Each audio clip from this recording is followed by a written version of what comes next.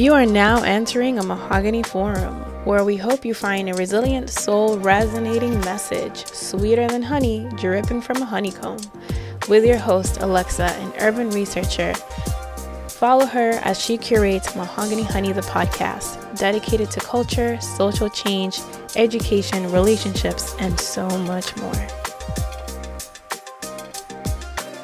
Hi guys, welcome to Mahogany Honey, the podcast. I am so excited today. We have a Dominican writer, producer, oh my goodness, a filmmaker in the making. Like, I love this. You guys, you have to check out her web series, Pineapple Diaries.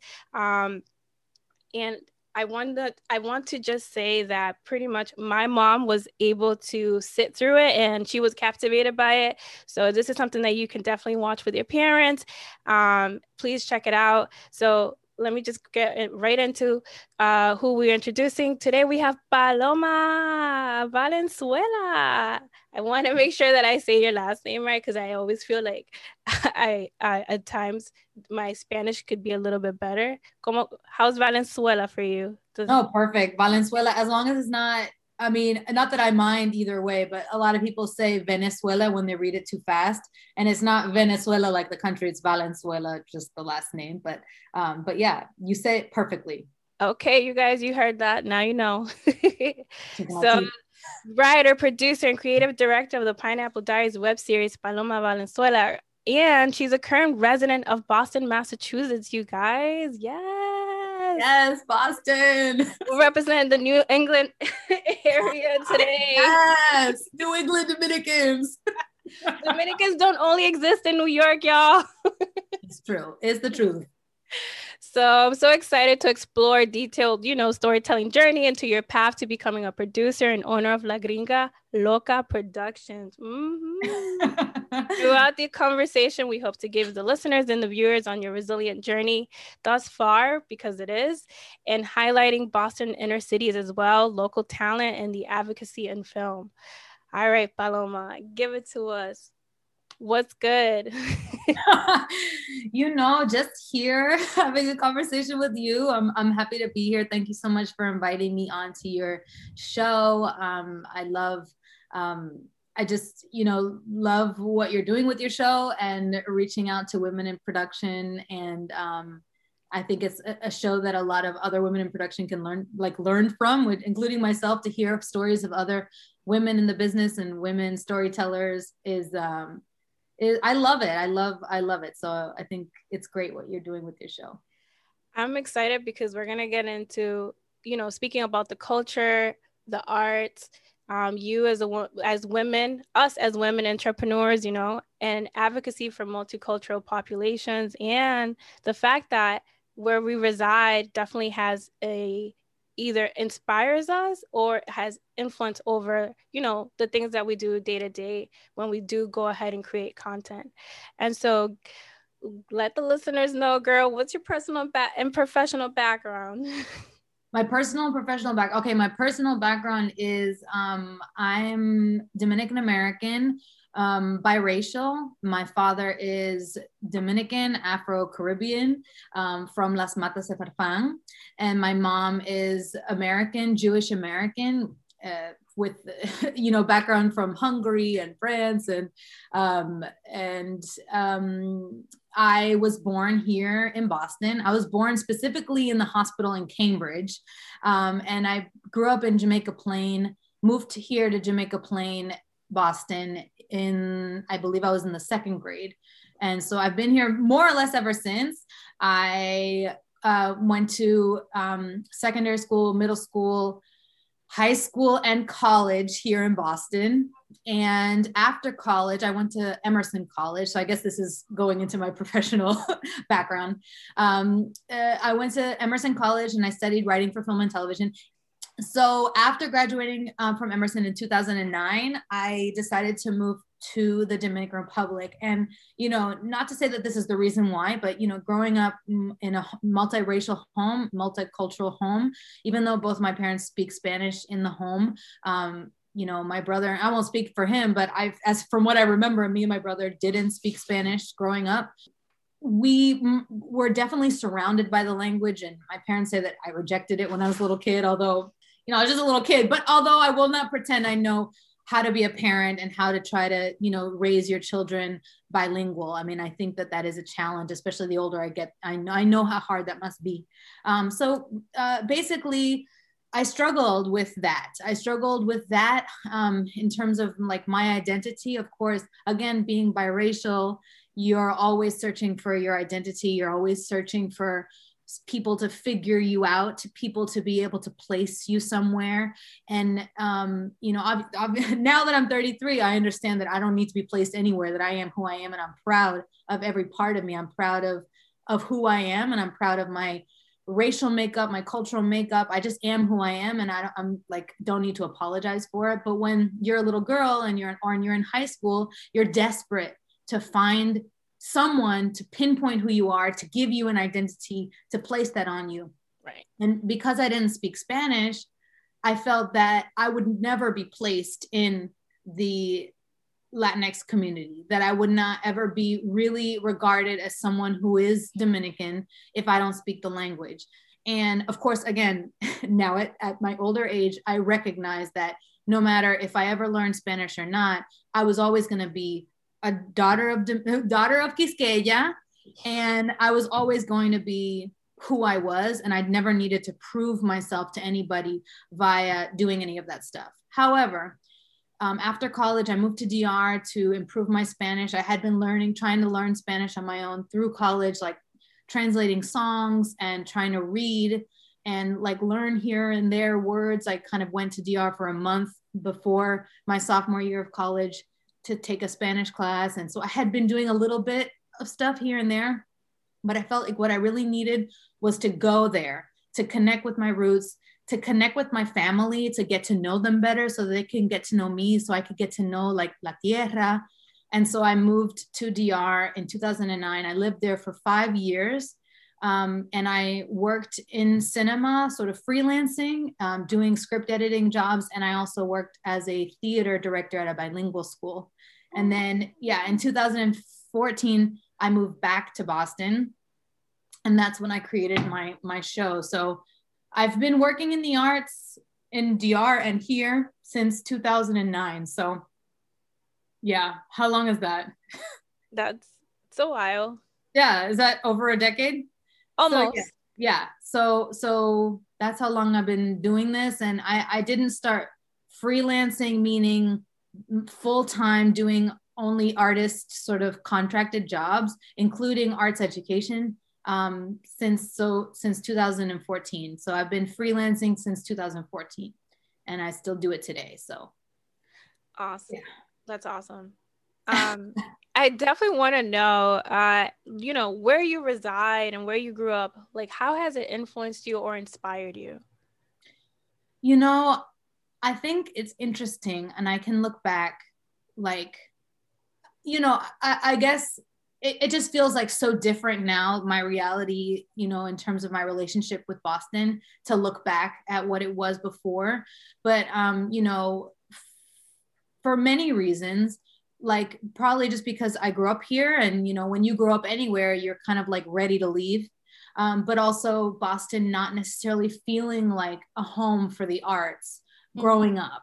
So even though I went to the only arts public high school here in Boston, Boston Arts Academy, which was a gift of my life to be able to do that, I know for a fact that because I went to that high school, I was able to cultivate the confidence to believe that I can be an artist for the rest of my life. You know what I mean? Like I never, you know, being surrounded by adults and peers who are all artists and have their goals be to become artists and live an artist life, et cetera, et cetera. There's not like this energy of you need to have a backup plan, or this is stupid, this is not viable, like you will never make it. I never felt that way. I always felt like I was surrounded by encouragement. You can do this, like, you know, you can continue on this path to be a writer, go on, keep learning, keep growing, keep doing it. That's how I felt my like high school career was like. But outside of the bubble of high school, Boston is not necessarily arts city. And Boston in general is just complicated in terms of, for lack of a better way of describing it, for like it's public relations. I feel like it isn't working for us. Like I have this feeling that like for some reason, I mean for many reasons, because they're fabulous cities, Los Angeles, New York, Chicago, they're deemed like these super cool cities, vibrant, there's history, it's wonderful. And I feel like as soon as I step outside of Boston, I feel like Boston doesn't have that kind of reputation. It doesn't have a reputation for being cool. It doesn't have a reputation for even being diverse. It doesn't have a reputation for even its communities of color, which is the majority of the communities in this city, or for its arts, the heartbeat of its arts community here in Boston. It just doesn't have that kind of reputation outside of the city. And so it makes you kind of feel like you want to shrink yourself, like, okay, I'm from Boston, like don't tell anybody I'm from Boston, you know, and then you want to go anywhere else, like let me go to LA, that's where it's at, let me go to New York, that's where it's at. Yeah. And so that was definitely my growing up, like that's what it was like, you're never going to make it here, you need to leave. And so when I came, so even all of the other stuff that I did, I went to LA my last semester in college, which was something I thought I'd come back to after DR. I actually went to New York after DR, like in the middle there. I went to New York for a year. Going back to Boston was never like an option.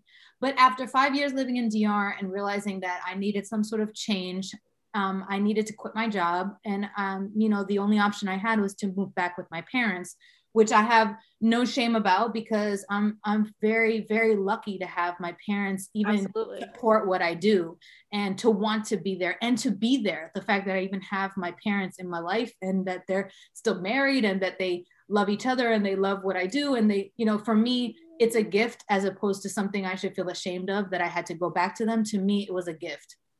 And so, but they live in Boston. So, you know, it never occurred to me that this was going to be my home after moving back from DR. This was just the interim, like this is just like temporal. And coming back to Boston, and this is the amazing thing, is coming back to Boston after going to DR, which I love. Like I loved living there. You know, I feel like since I moved there after I was 21 or something like that, like that's my early 20s, I made like my lifelong friends there in DR. You know, one of my best friends, Tatiana, to this day, is one of my best friends, and she lives in Santo Domingo. And so coming back here, and I left all my friends, I feel like what am I doing here? And to build myself back up again in the city was an exploration. And I reconnected with old friends from Boston Arts Academy, my old friends who actually moved to other places that came back to Boston at the same time. And we, you know, decided to produce this web series, The Pineapple Diaries, when I came back. And in doing it, it was kind of like, we're going to do this show here in Boston because we're here. But in moving back here in my, you know, mid 20s, I don't know the math, I don't know how old I was, 27 maybe, I don't know. Coming back and reconnecting with the city as an adult, I like fell in love with my city. Like I felt like there's something about me in this city that is a part of my identity, in addition to everything else I was looking for, like my Dominican roots, or, you know, even like, you know, everything about me that I'm trying to figure out was also here in the city. Like I am a Bostonian. Like it's almost like the one thing that no one can take away from me, because again, being biracial is complicated and people try to figure out, they try to put you in a box. But one thing no one can say about me is that I'm not a Bostonian. Like I'm a Bostonian. And coming back here and wanting to create a show here in Boston made me think like how wonderful it would have been growing up in Boston and having been able to see a show like Pineapple Diaries as a Bostonian, as a young Bostonian, seeing something filmed in Boston that feels like the Boston I know, like in my corner of the city, in Jamaica Plain, in the, you know, Latin Quarters, as it's called now, which Hyde Square is what it used to be called.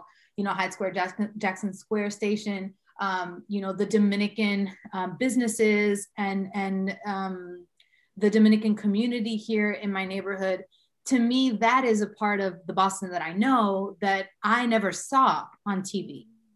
And so to my extremely long answer to your question is, it was through rediscovery of my love for this city and wanting to do something different here that I feel like I wasn't provided with when I was growing up here, again, which is representation of the city that really reflects the city that I know. Because I can only speak from my perspective. Someone else might be like, that's not the Boston I know. Okay, well, maybe you're from a different neighborhood, but this is the Boston that I know. And I hope that it reconnects to other people from Boston that can watch the Pineapple Diaries and say, oh my God, that looks like my neighborhood. That's the Boston that I know.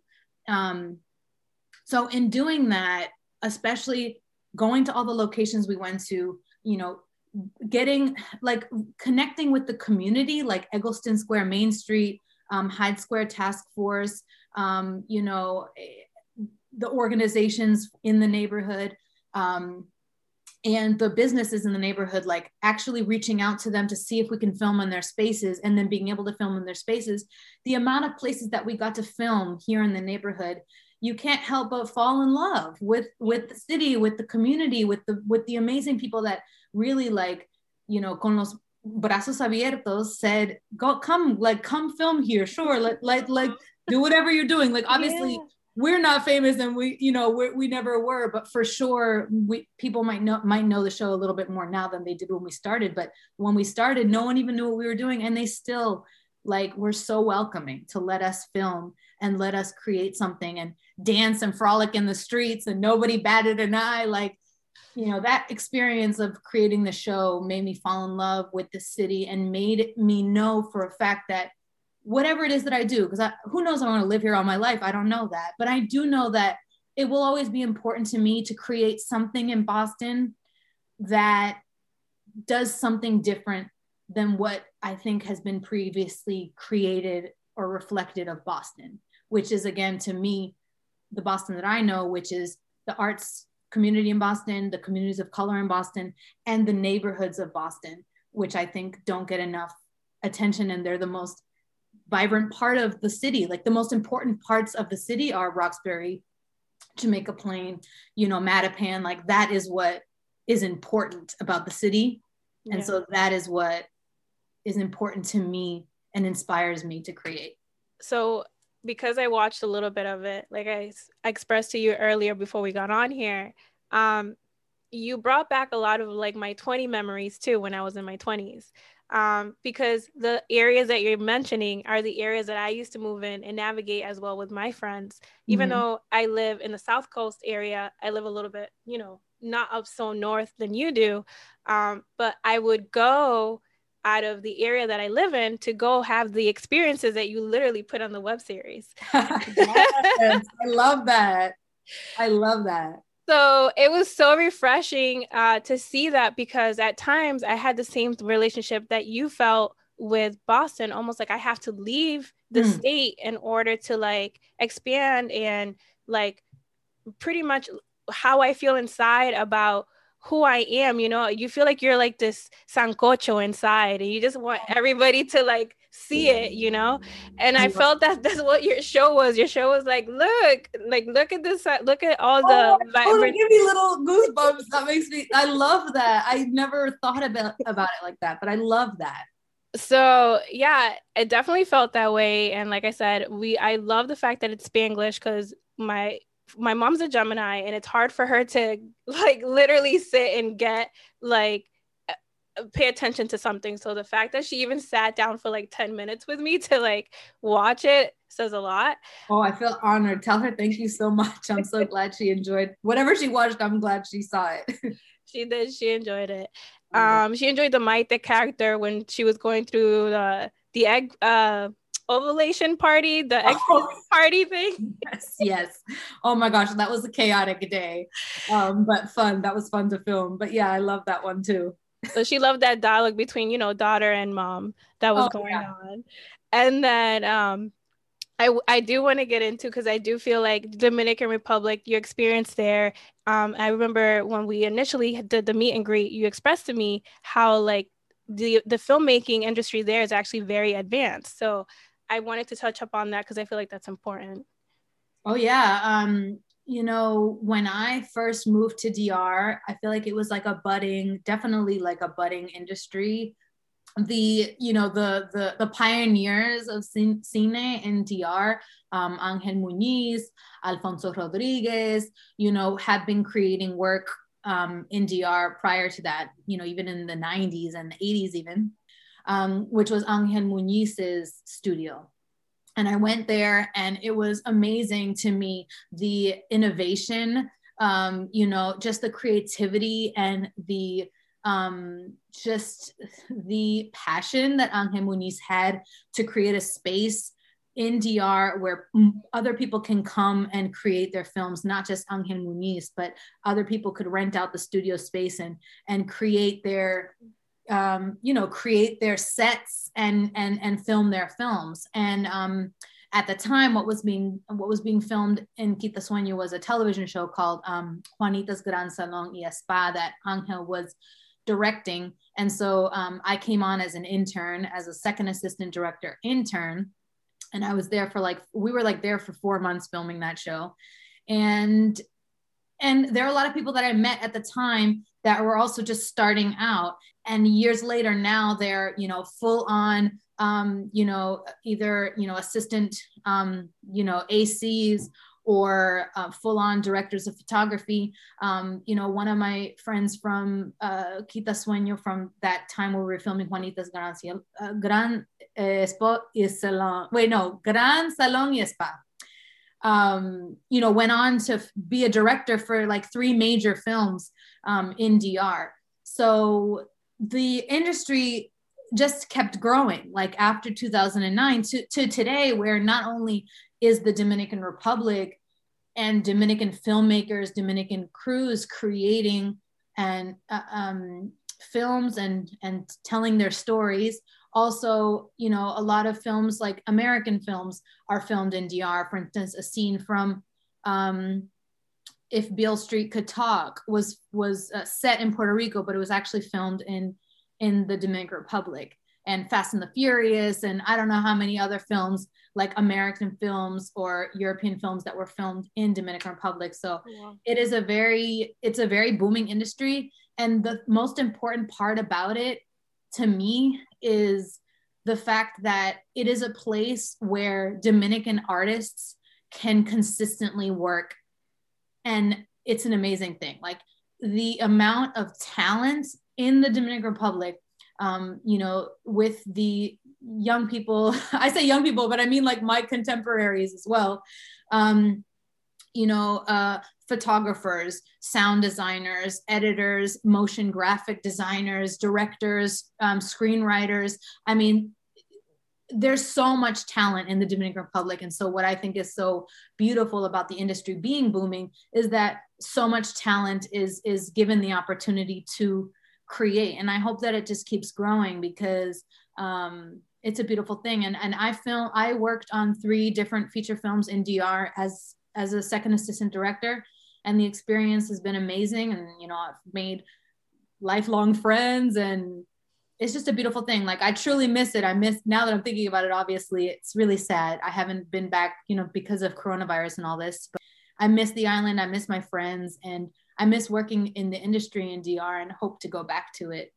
and I hope to direct my own feature film in DR to work with the incredible talented people in DR, because I'm telling you, girl, you might be manifesting right now. I mean, words. It's been my dream. I say it to everybody. I tell them, my dream since basically starting to learn how to screenwrite is that I wanted to create a movie in the Dominican Republic. So it's still a dream today.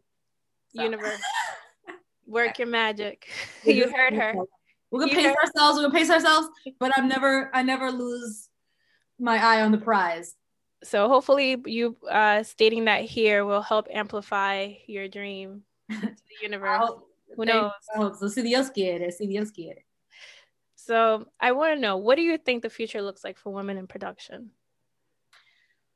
Well, you know, the future of women in production is I mean, to me, it's always been here, and it's here now, in the sense that, you know, the amount of women working in production and creating amazing work, and, you know, female storytellers that are out there doing their thing, it's undeniable that the work is excellent.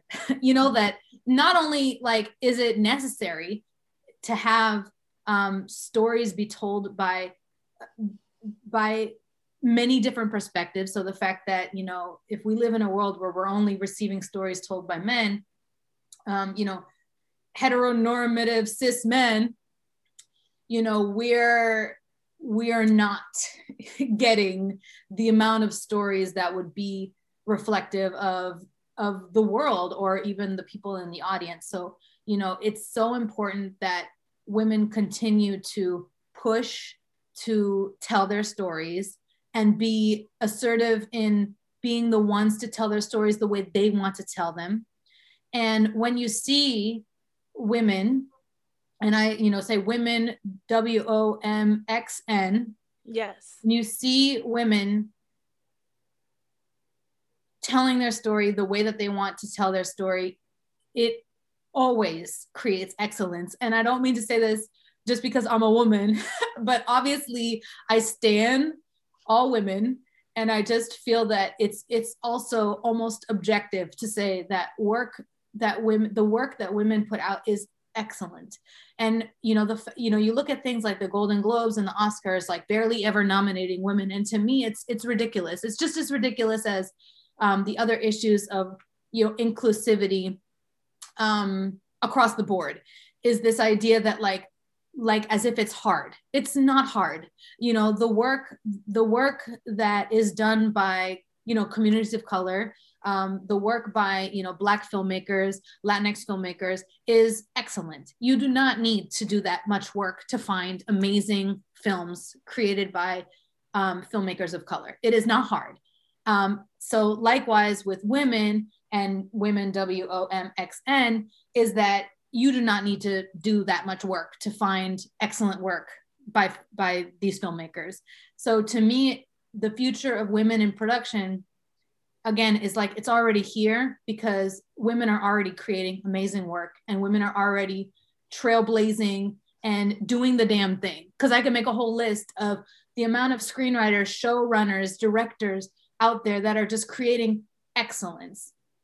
But also the future of women in production in terms of recognition is also a part of holding accountable the institutions that are refusing to change. And those institutions are, you know, Hollywood as a whole, you know, the production houses, executive producers, and the institutions like the, you know, Hollywood Foreign Press Association and the, you know, the Motion Pictures and Sciences, the Oscars people, you know, all of this stuff, you know, the idea that women in film are creating amazing work. There's amazing storytelling going on. There's excellent photography, filmmaking. There's just excellence happening. And yet these institutions still are only giving accolade to white male filmmakers. So that needs to change. That needs to change. There needs to be more women on those boards. There need to be more women executive producers.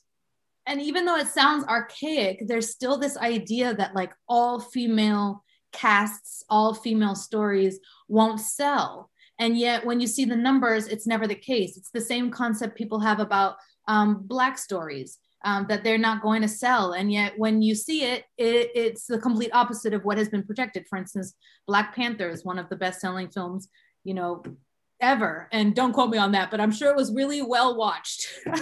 So there are these ideas that like, oh, well, all female, whatever is not going to sell and all this, but they're always wrong. They're always wrong. And so these institutions need to change to like allow for the pathway for women to just continue to do the excellent work that they're doing and to receive the recognition that they need. And a lot of people will be like, well, that stuff is stupid. Like, who cares about awards? But like, it matters. Like, I mean, you're lying if you say it doesn't matter. It matters. Recognition matters. You know, recognition from institutions like that matter.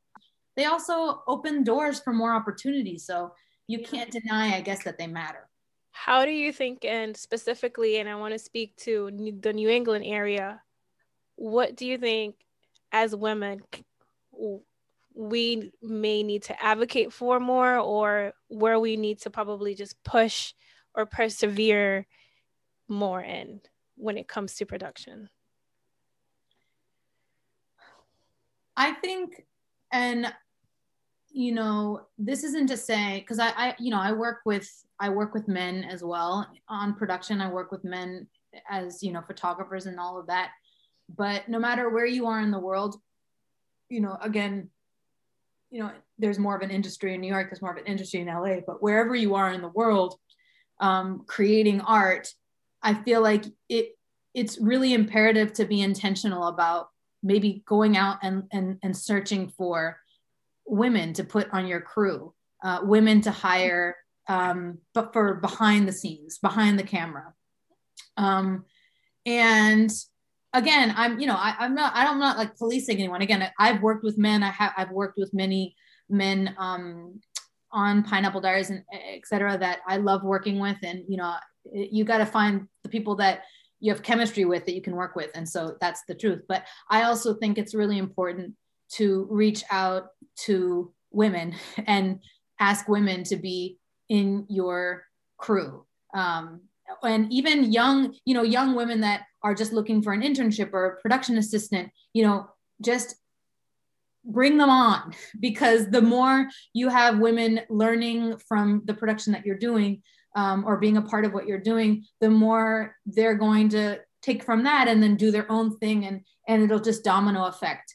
I think that's probably one thing I would say that women, I'm not saying that they don't, because I believe that they do, but I would say women should continue to advocate for other women, because I think that it's like, you know, power in numbers. And like I said, it's not hard, like, to find obviously talented, and capable women. I mean, it's such a stupid thing to say because it's so obvious, but of course it's not hard. And so, you know, if you can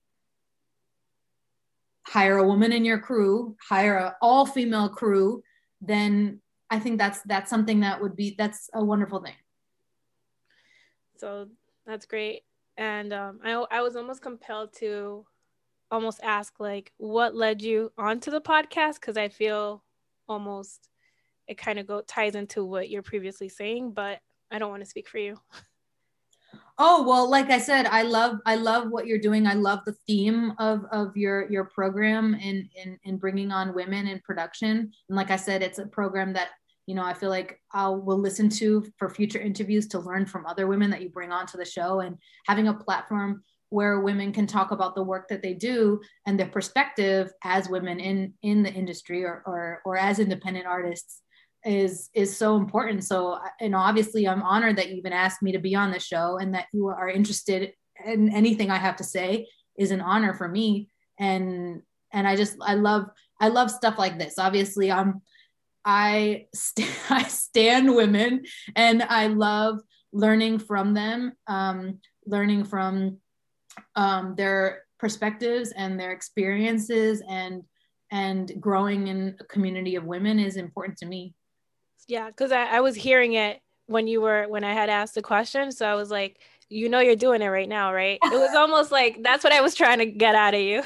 I mean, we try. I mean, it's funny too, because I really do. It's also really important for me to like create, you know, male characters or cis male characters from my perspective in my world, you know, like I definitely feel that in many ways, it's obviously, my show is a comedy show, but it's also like obviously a very positive show. I mean, we talk about real things, but we always keep it on the comedy side and stuff like that. So I feel like the men on the show, you know, are not necessarily perfect, but I find them to be reflections of, you know, men that I admire.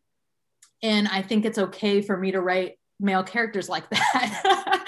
You know, men that are feminist, men that are, you know, kind, men that are not necessarily toxic, you know what I mean? Like, so it's still important for me to write male characters, and not that they're always going to be aspirational male characters, but and to have men on my crew as well, because I almost feel like it's also important for men to have more experience. And I'm not trying to generalize, obviously, so I'll make that disclaimer, because obviously there are plenty of men out there that, again, are very much advocating for women and in general. And so, but I would say that, you know, having men on a crew with mostly women is also going to be beneficial for that man, because I think that also men need to have much more experience working under the authority of women, you know, for lack of a better way of saying it. I might tell you to take that out, but just the idea that, like, you know, I think that it's important for men to also really just get used to like working under women, telling them what they want and telling them what they need, and you know, working under female directors. And I think it's important all around. So definitely still hire men on your, you know, if hire whoever you want, but just know that be inclusive. Be intentional. Yeah. Be intentional and inclusive still. Don't forget to also, you know, because we're over here advocating for ourselves, but also like we have to ensure that at the same time we're speaking what we're saying and being inclusive. Be inclusive in general. And again, I don't think that being inclusive, because I feel like I see a lot of like businesses and corporations do like mad fake shit. Like I it just happened, but I felt like the Golden Globes was like parading around, you know, these sort of like apologies and stuff about, or talking about accountability and stuff like that. And, you know, that's fine. But I also feel like, again, it's not that hard, you know, to, again, be inclusive, or to, in their case, have more Black members on the Hollywood Foreign Press Association. And so to me, it feels like, yeah, you got to just, being inclusive never, ever will mean sacrificing any artistic content or artistic caliber, because the amount of talented artists of color out there is like, just, you can't even count it. Like, it's just there. I mean, it is just incredible, the amount of talent in all communities of the world.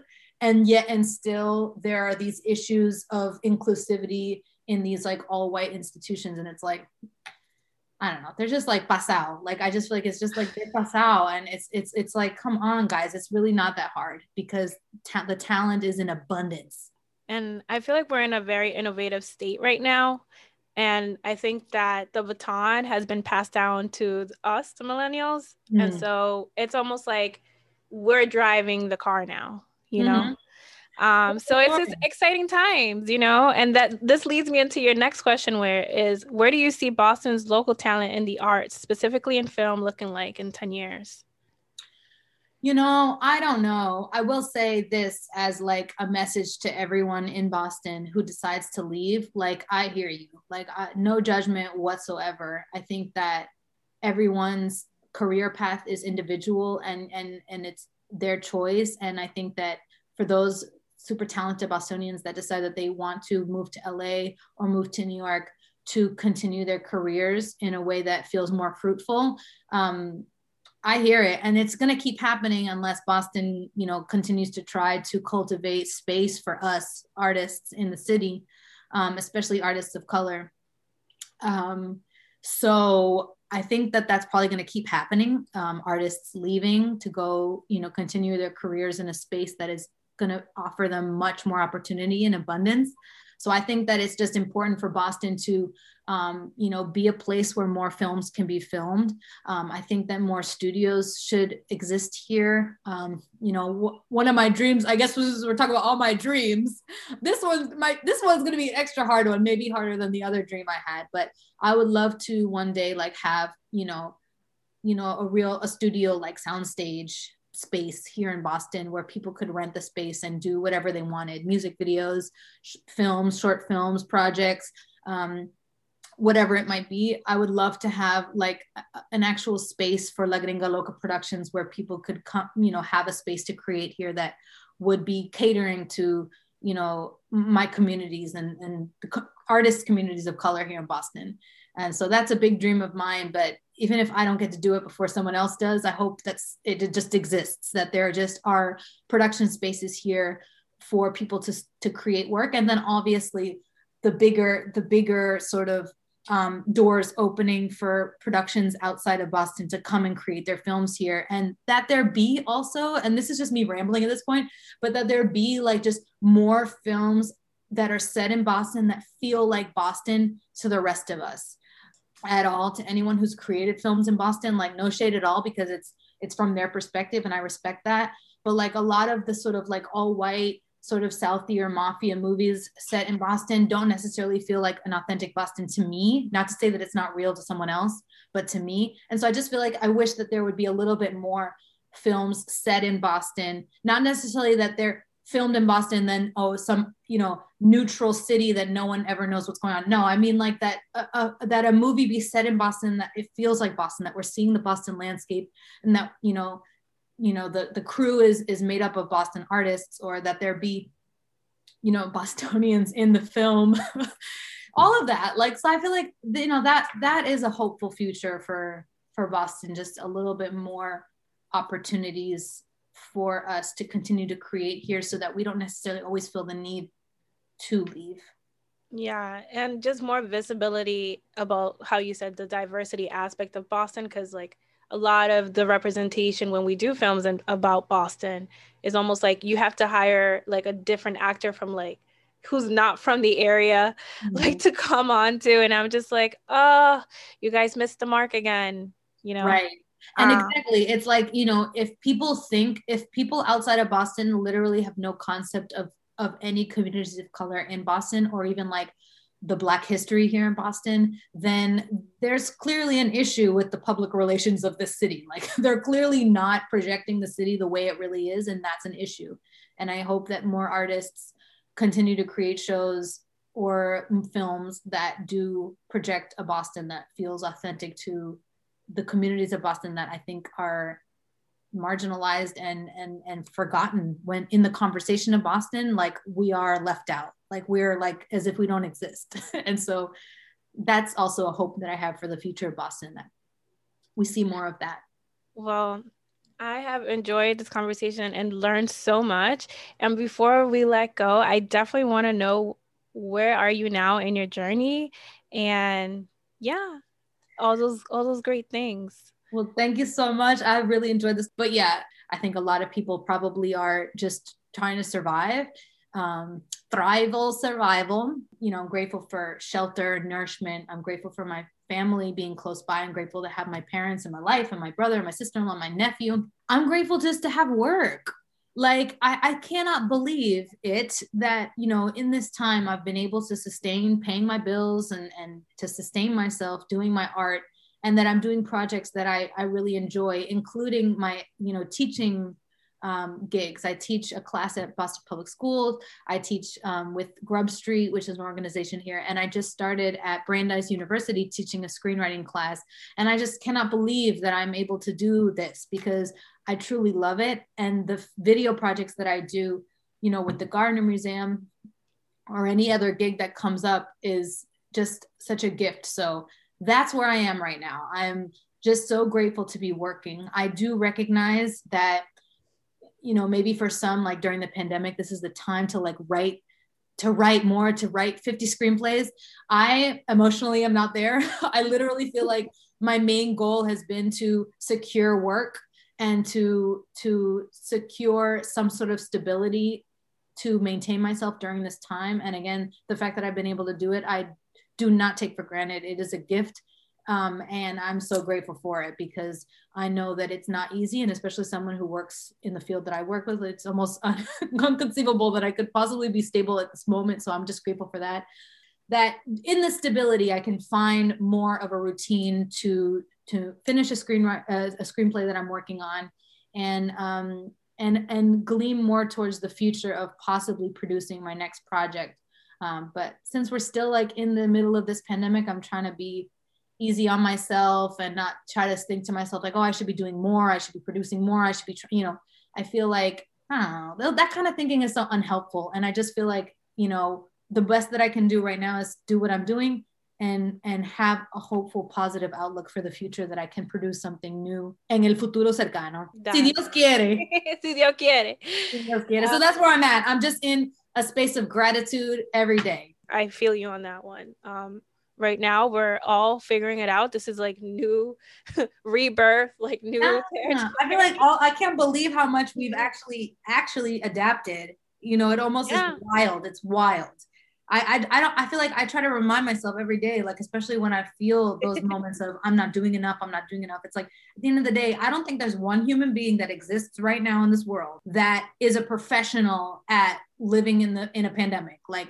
Like, oh, I got this. No, I feel like everyone in some way is either struggling emotionally or you know tangibly within whatever it is their everyday lives. In terms of the emotional part, like the ups and downs, I'm sure everyone is going through it.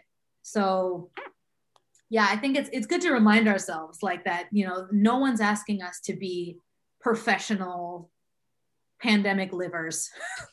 That's not, you know what I mean? Like, I feel like that's a quotable moment that I'll probably put up. No, please, livers? No. But you know, we're not like nobody knows what they're doing, and everyone's trying their best. And I think that's the most you can ask of yourself is just like, you know, try your best, be easy on yourself. So our takeaways, any suggestions, tools, advice to the listeners aside from not being professional Okay. Well, that is the advice. Don't ever put so much pressure on yourself that you need to be like, you know, like as if you need to know what you're doing right now. You know, nobody does. And I think everyone's trying their best. So that would be my advice. That's what I would say. If you're an artist right now and at any moment you felt pressure that you weren't doing enough, just know that like existing every day, getting through every day, and just trying your best is enough. And of course, you're enough. And it's never beneficial to compare yourself or your career path with anyone. But especially right now, it is just nonsensical. Like, just don't do it.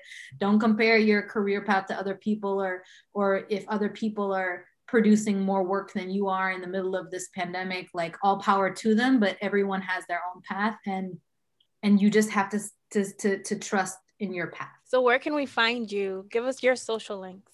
Okay, so social media, I have my YouTube is basically you could just go youtube.com/La Gringa Loca, and you'll find the Pineapple Diaries there, or any other miscellaneous videos that I might have done will be on that page. And that's probably it. I'm working on my website, so I won't direct you there, although you could probably easily find it, but I'm working on it. I want to remix it this year. All right.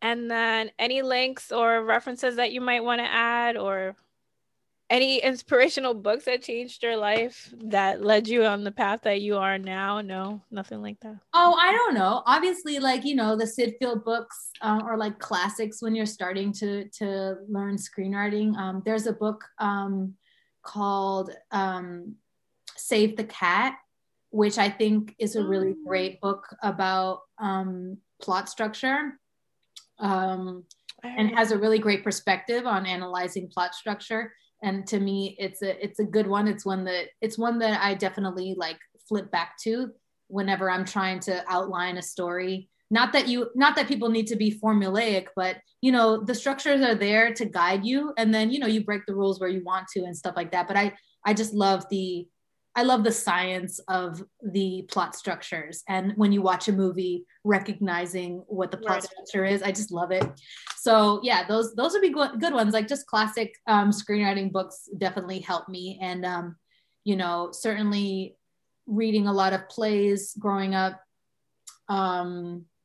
were important to me. You know, Tennessee Williams plays, August Wilson's one of my favorite playwrights. So yeah, I think reading plays and reading screenplays is also something I would suggest to, you know, writers or, you know, aspiring writers. I think that although everyone's a writer, but you know what I mean? Like people who are interested in screenwriting, reading screenplays, like if you really loved a movie, Google it to see if you can find the PDF of the screenplay and read it. And I think that there's nothing more fun than that. And you learn a lot. You do. I took a course, so I vouch everything she's saying. Yes. Okay, good. I'm like sometimes I'm like, am I talking bullshit? I don't know.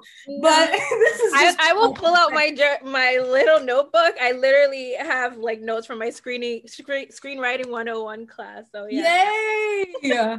I got yes. You. If I'm ever teaching a class at Grub Street, I'm gonna send you the link and maybe you could take a class with me. I'll do it, girl. Don't tease me with a good time. I'm not kidding. I do teach classes sometimes, like adult classes at Grub Street, and everything's virtual now. So I'll let you know. Facts. Well, listeners and viewers, we are exiting out and letting you guys go.